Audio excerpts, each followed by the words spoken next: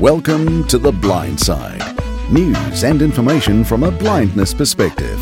Here's Jonathan Mosen. Welcome to episode 94, and I tell you what, sometimes non-24 is a good thing. This is the sleep-wake disorder that a lot of us who don't have light perception live with. And you may remember we spoke some time ago with Stephen Lockley, a professor at Harvard, who has devoted a lot of his professional life to looking at the sleep patterns of blind people.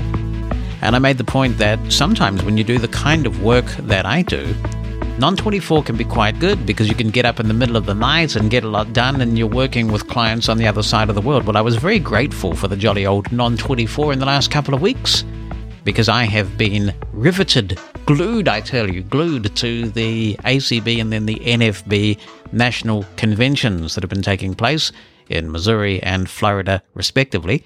And the next two episodes of The Blind Side are looking at those conventions, as well as listener comments, of course. So in this episode of the podcast, we'll be talking with Katie Frederick, who was a member of the board of directors of the American Council of the Blind, but also an attendee of ACB conventions for, since 2004, so 14 years now. So we'll talk to Katie this week, and next week we will have a look at the NFB convention. We'll be talking with Dan Fry, who'll be summarizing some of the events that took place at the NFB convention, getting the mood of the convention, and maybe we'll talk with Dan about a few other matters as well. So if you have any thoughts on either convention, if you attended either of them, if you listened to one or both of them, then by all means get in touch. Let me give you that contact information right away. 719-270-5114 is the number in the United States for the feedback line. That is 719-270-5114. Leave us a message there. Try and make it, reasonably concise. Otherwise, I have to edit it to make sure that everybody gets a fair shake. You can also drop me an email. You can write the email down, or you can attach an audio clip if you prefer. And the email address is theblindside@mosen.org. That's theblindside@mosen.org. We got a lot of contributions over the last week, so I'll just go through a selection of them. Here is Trenton Matthews, and he says, "Greetings from Denver, Colorado.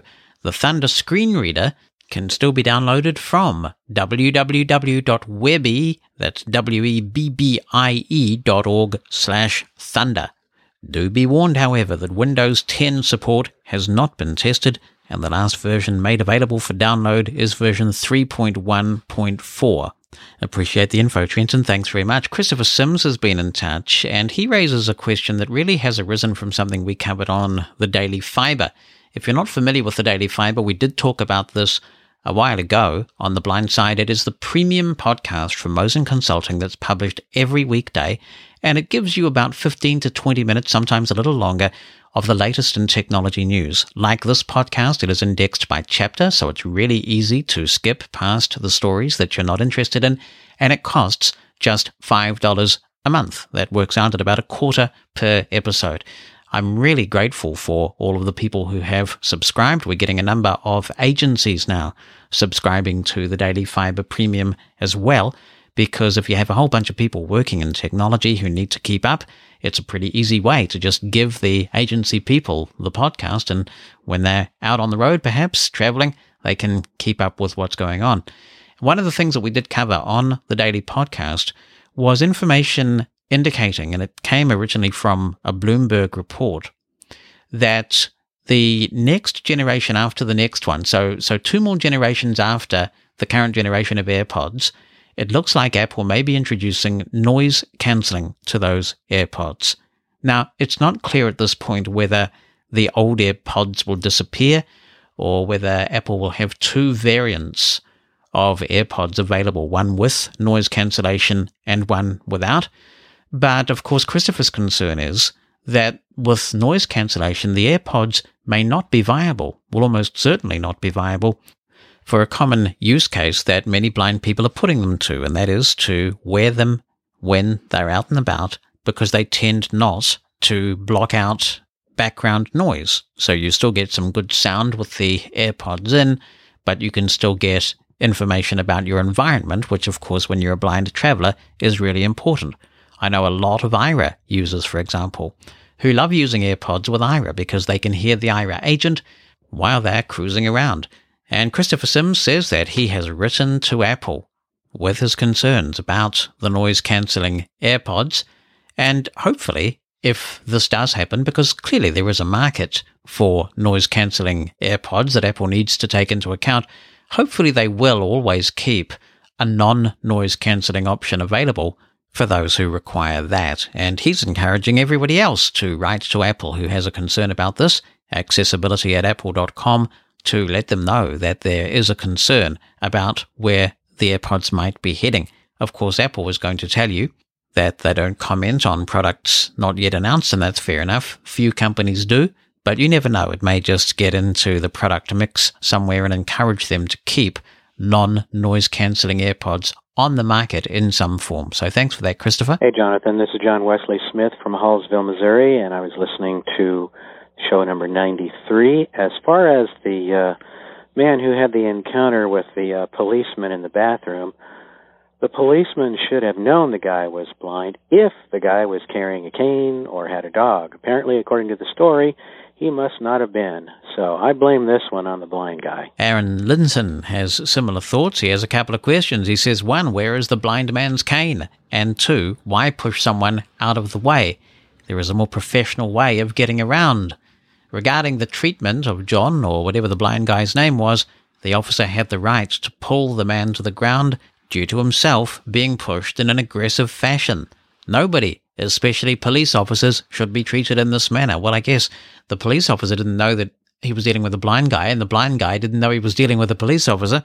Thanks very much for that, Aaron. Hello, Jonathan. This is Michael. I have a comment about Mark Zubini in Maricopa County, Arizona, See, he should bring a cane with him wherever he goes. And I used to travel frequently, not anymore, and every time I'm using a restroom, either in McDonald's or in rest stop, I usually tap my cane very loudly and knock every time I'm in a restroom. And I don't use the stand-up urinal. I use the stall that's provided in the bathroom. So I knock and tap my cane so people know that I have some sort of eye problem, and I use a white cane, and people can see my white cane every time they're out of the stall and either help me with the direction on where the stall is located, or they just take me there. This is not okay for the police officer to to push him very aggressively away from him. I have another comment about the IRA service. See, it would be better that for IRA you have different options instead of sending the phone number to them and they will send me a verification code. It's better for them to have another option when a user is registering for the IRA service. Instead of phone number, they could have email, because most people don't prefer to put their phone number, so they prefer emails. So it's better to have two options. I think I need to contact IRA and ask them to do this. And another comment about IRA is that I got IRA installed and the service was fabulous. I don't have glasses, but I do use the IRA service by phone. Every time I use IRA, I just fire up my iPhone and then contact the agent. And the agent is very responsive. No matter how, I have to wait for a long time for a volunteer to respond. Using Be My Eyes, which is another service for IRA, I can just call, and within few moments later, the agent get back to me immediately and ask, what do I need help for? and they're very good at describing things. Thank you, Michael. Well, we've got lots of comments on this story that I read last week. Let me just read one more because I think what we've got now is pretty representative of all of the comments that came in on this. Here's Holger, and he says, my question is, did the blind person call? Is there anyone here?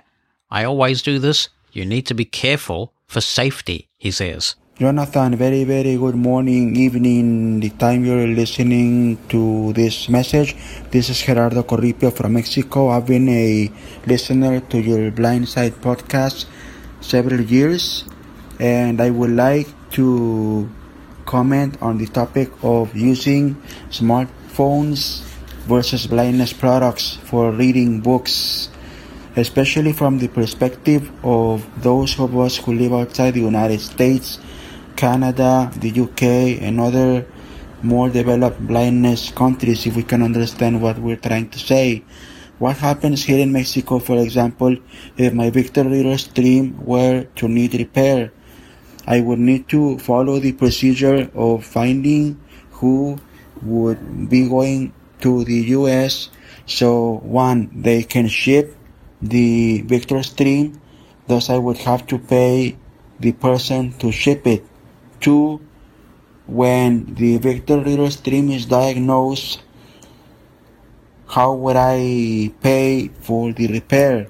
I would need to contact HumanWare to see if they could charge to the credit card the repair.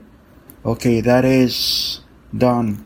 Now, to get the Reader Stream back, you would need to find an address to ship it to, and then wait for the person to come back here to Mexico or the country of origin to bring back your device. Thus, likely a month and a half, or however time it takes the person to come back. Whereas if you have an Apple device, a mainstream device, and something happens, you can take it to an Apple store or an authorized store. Remember, there is only one Apple store in the country, in Mexico City. So you get it repaired in maybe a day or a week maximum. Thus, that is one of the advantages of using a smartphone or mainstream device for books. Another advantage of using such a device would be the cost. A blindness device like the Victor Reader Stream is expensive compared to a smartphone, or the same price. For example, the iPhone SE costs about $300. The same cost that a Victor Reader Stream costs. So you need to sacrifice what you want for the cost. Thus, an all-in-one device like an iPhone would warrant more the $300 or the 6,500 pesos than buying a blindness product. That's depending on how one takes it, can be an advantage or a disadvantage. And lastly, this might be kind of a disadvantage, the battery, but you can use a battery pack or an external battery, or leave the phone plugged in for reading as well as, and this would be an advantage. If you get a call, you can pause the book and use the phone for the call. And however, this would be a disadvantage. You need to silence the phone to get the most experience reading. How? I mute the phone via the mute switch above the volume control and turn off the voiceover speech with 3 taps with 2 fingers on the screen. Yes, that is very good. I have done it. And yes, I like the fact that you can create vibration patterns on the phone for messages and phone calls. But what about WhatsApp? WhatsApp is one of the main messaging platforms. And what happens if you are silence the phone and reading and you get an important WhatsApp message? Because there is no vibration pattern assigned to WhatsApp through your contacts, you might miss the message in case of an emergency or whatever happens.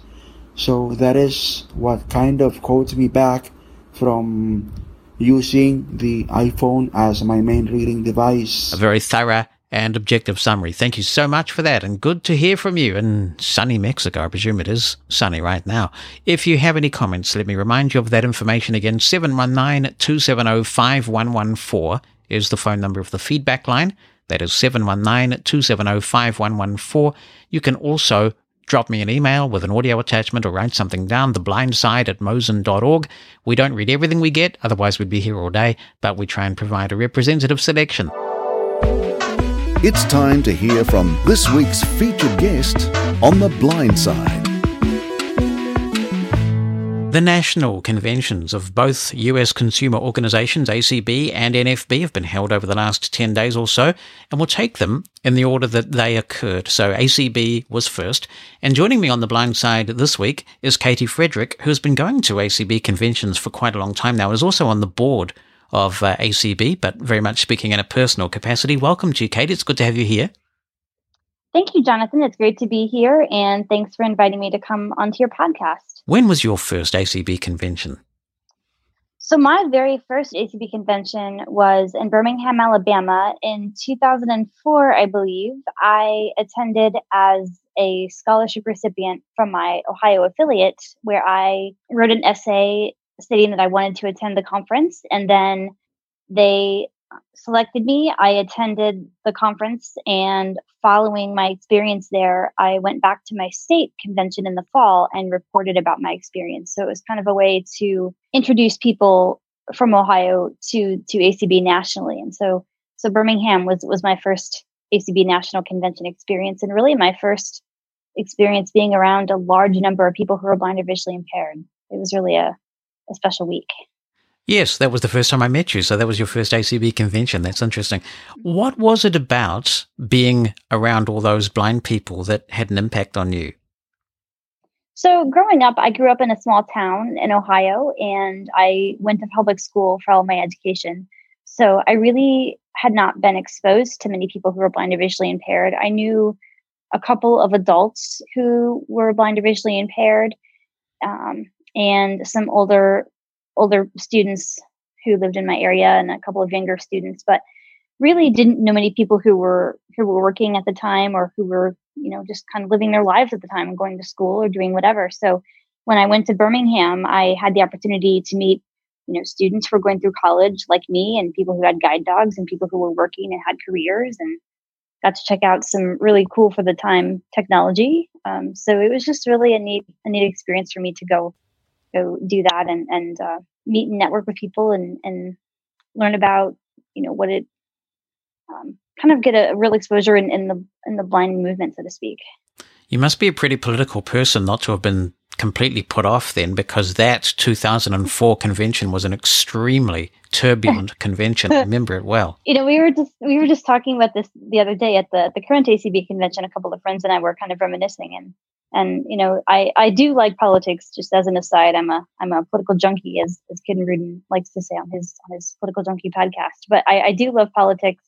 But you're correct. The 2004 convention was a very interesting time, and it was certainly a unique time for the organization. But no, it did not send me running away, and that's I just kind of listened and watched, and have really followed ACB consistently ever since that time. Now, when you fly, sometimes you get this little message at the end of your trip that says something like, "We appreciate you have a choice of airlines," and you have a choice of consumer organizations. What is it that made you choose ACB? Is it a happenstance? Is it like kind of some people are just born into a religion and they stick with it, and that ACB found you first? Or did you make a conscious choice that ACB suited you better for some particular set of reasons? So I think for me personally, I will say that I think both organizations do good work, and they both do great things, and they both really work to help blind or visually impaired people. I think for me, though, what drew me to ACB was, in my mind, it's more of a democratic organization, and it's very collaborative. And so those two things really kind of piqued my interest. And also, I did attend an ACB convention. Like I said, when I went to Birmingham, I met some friends there, and they've been friends. We've maintained that friendship throughout the past 15 years or so. So that's also been really a special connection for me as well. But when it comes down to it, I personally identify more with the ACB philosophy of things. So let's talk about this convention then. And that was held in Missouri. And that's a good place to have a bunch of blind people because Missouri loves company, right? So let's talk about that. What are some of the outstanding issues for you that came through at ACB? What are attendees talking about? What concerns them? What was motivating them to get up and speak?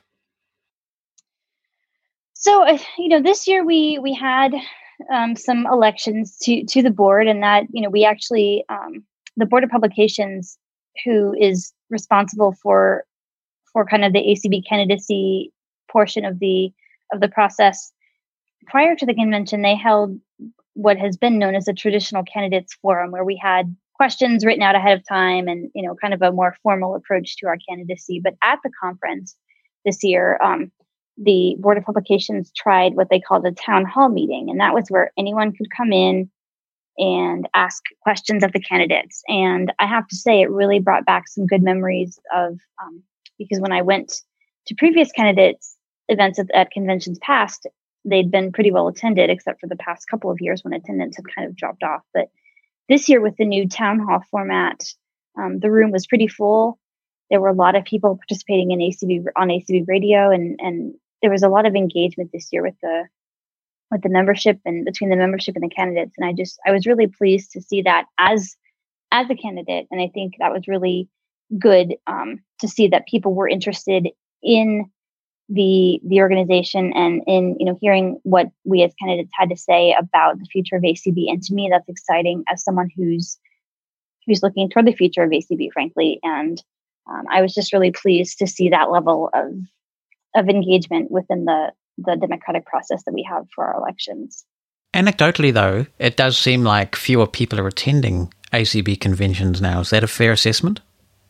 I think this year it's not fair to say that. I will say that St. Louis was one of our largest attended conventions. In the past several years, we had, I think, almost 1,000 people at pre-registration. So it was very well attended.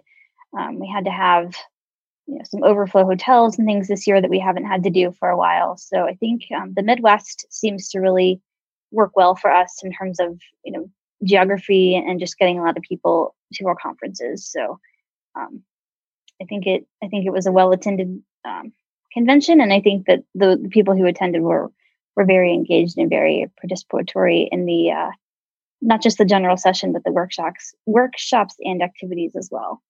But inevitably, when these conventions come up, both organizations are going to be compared with each other. And it does seem that a lot more people attend NFB conventions than ACB conventions. And does that reflect the fact that ACB is perhaps the smaller organization? So I think, we might be a little bit smaller. I honestly don't know NFB numbers, and I don't know much about their convention or their attendance. So I can't say for sure.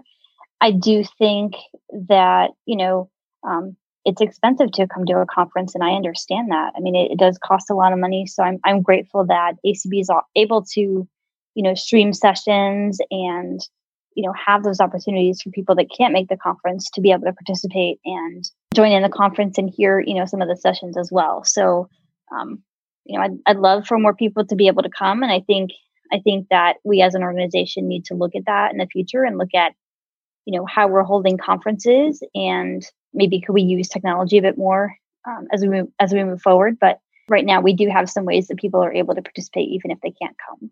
I know there's been some talk for quite some time about looking at the way that voting takes place for senior positions, national positions, for example, whether there might be a way to conduct that by postal ballot so the entire membership can have its say, as opposed to just those who can manage to afford to get to a convention, or even electronic voting of some kind for resolutions and other things like that, so that those who are valid members can participate remotely. Has there been any progress with those sorts of ambitious goals? So I can say that there was a test done on the remote voting system a few months ago. And there was a session that I was not able to attend at this conference about the remote voting task force. There is a group of people who are working on that issue. And I know that there have been some articles written about it, for example, in the ACB Braille Forum and things. So I know that it's a topic that is being addressed and looked at within the organization. I think there's still some kinks to be worked out and some work to be done, but I do think that something will happen in the next few years with that process. I can't speak to it, but I'm not a part of that group, but I know that it is being considered. And that's incredibly exciting, isn't it? Because some people tune into these streams and they have their own little mini convention using a Twitter hashtag, for example, and they're debating away and they're arguing the points. And in the end, it doesn't actually matter a jot, because what actually matters is who votes at the convention, whether a resolution becomes the policy of the organization. If there were a way to engage with that audience so that their opinion really did count for something, it could be quite a revolution in democracy for the organized blind movement. Absolutely. And I think that's, something that ACB is taking into account as we move forward. And again, looking at, technology, but also making sure that it's accessible to as many people as possible, because, even in 2018 and beyond, there are some of our membership who don't have access to the internet or don't have the ability to have a smartphone. So, just making sure that we can, whatever methods we use, making sure that we can accommodate the different access needs that we have as an organization. One of the big highlights of any convention is when the president stands up and talks about some of the highlights of the past year. What are some of the things that you're most proud of in terms of what President Kim Chowson was able to highlight with the achievements of ACB over the last year? Sure. Well, the first that immediately comes to mind is our ACB is, as I mentioned earlier, we're very collaborative and we formed a lot of partnerships. And one of those is with Cisco, the makers of telephones and things. And their, I believe it's their 8800 series phones are now their regular hardware that with the software push to them are now accessible to people who are blind or visually impaired. So people who work in call centers or customer service centers are able to have full access to all the features on their desk telephone. So that is pretty exciting, and it's been a long time coming. These phones are often used in places, and it's just unfortunate that people have not been able to have access to them, but now they do, and so that's a very good partnership that ACB is sort of to have that relationship with Cisco to enable that accessibility. That's one of the things that immediately jumped out at me when you asked that question. It was that great partnership and bringing access to those phones for people that need it. Yeah, my understanding is that they are SIP soft phones, and if that's the case, if I'm right about that, then it could also be helpful for people even in a home situation who have gone to voice over IP. A lot of cable companies and entities like that are taking away the old copper phone network, and so if you can have a fully accessible VoIP phone that actually talks, that is a very significant development. It is, and I do think. I mean, I know they're advertised as desk phones, so I don't want to say specifically if they can work for the home or not, but I do know that they do work on the VoIP system. So I would think that it might be possible that they could be used for home too. I just know that they're often bought for business use. Anything else that was highlighted at ACB that you want to cover? We had some good resolutions. As always, we had one about the important to students is this common college application, which is kind of new to me. Back in my day, we didn't have to fill out a common application for college, but I guess now in the States here, instead of applying to each school individually, some schools share this common application, and it has some accessibility challenges and ACB is going to work through those. Also, issues surrounding transportation and service animals, and air transportation especially, and just it's been a rough year for those of us who, as I do, travel with guide dogs, and it's been a wild ride, and we just have to keep on advocating and making sure that our rights as service animal users are protected. So those are certainly some things that we've been working on and will continue to work on as we move forward throughout the year. What's the general sense of the convention in terms of emotional support animals? Is there a view that the animals that are called emotional support animals has just gone way too far and that the term is being abused, or do people tend to think the airlines are overreacting?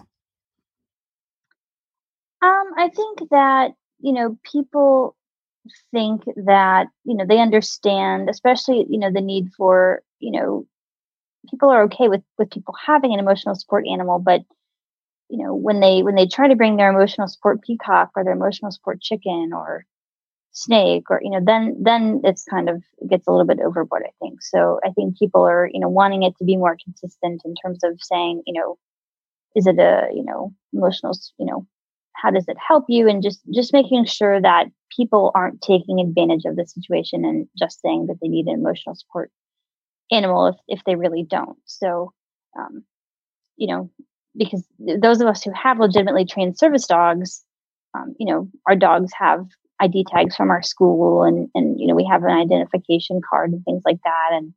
And for some of the emotional support animals, it's kind of easy to go out there online and get a certificate that says your animal is a certified emotional support animal. And so it just makes it hard for the rest of us who have legitimately trained animals. Yeah. So presumably you would be keen to secure the recognition of the work of, say, the International Guide Dog Federation, which does go around and, if I might use the term vet the guide dog schools to make sure that they're in compliance with certain standards and things like that. So obviously that would, if you have a dog from an accredited school of that kind, then there should be no further questions asked, right? Exactly. It's too bad that we've had to, we've worked so hard to get things like the ADA passed and the Air Carrier Access Act and things, and they're really great pieces of legislation. And now we have to keep going back and working to keep the rights that we have. And it frustrates me personally.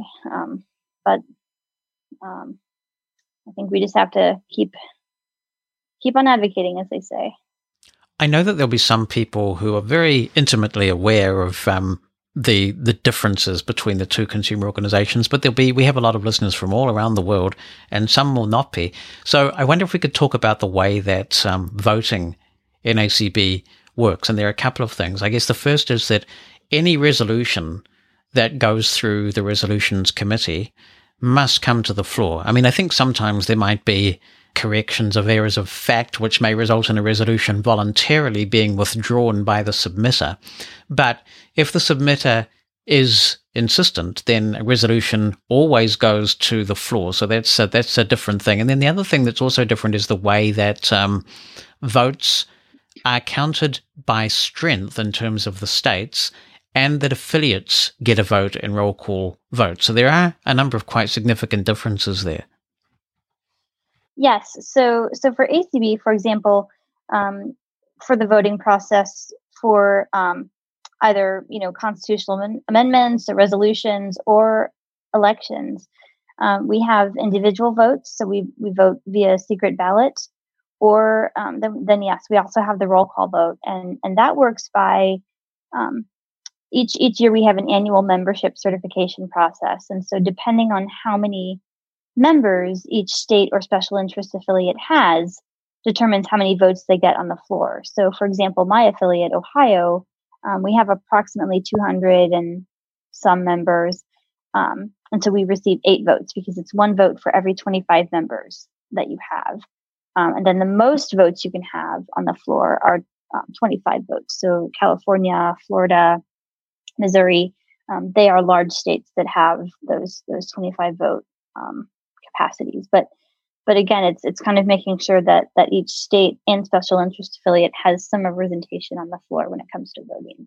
A roll call vote can take quite a while. in ACB, but there are, I guess, a number of ways one can have one say as an individual, as a member of your state, and then as a member of any number of affiliates you might be affiliated with. Right.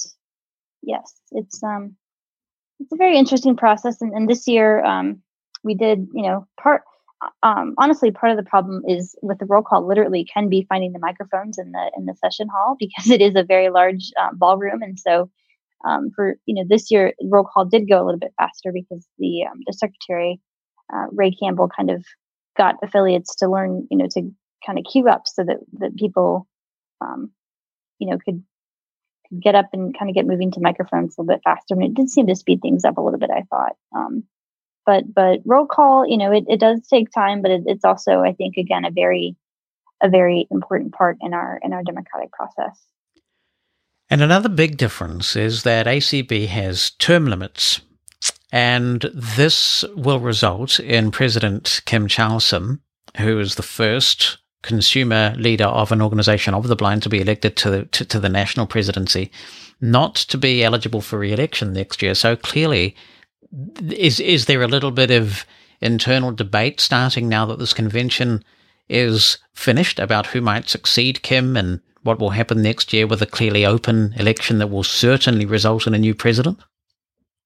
I don't think there's debate right now. I honestly think the people are just kind of, recovering and getting back into the swing of things. I'm sure that there will be more to come, though, as 2019 draws closer in terms of elections and officer positions, because next year we'll not only be electing a new president, but we'll also be electing a whole new slate of officers as well. So we'll have the presidency, the first and second vice presidents, the secretary, and the treasurer up for re-election. So you're really capable people with the time, the skills, the inclination to step up to these offices. They're pretty thin on the ground. Does the organization shoot itself in the foot, do you think, by having these term limits? I don't think so. I think it's healthy for the organization. I mean, you could serve in the role for 6 years essentially. So and as a board member for 8 years, that you can serve.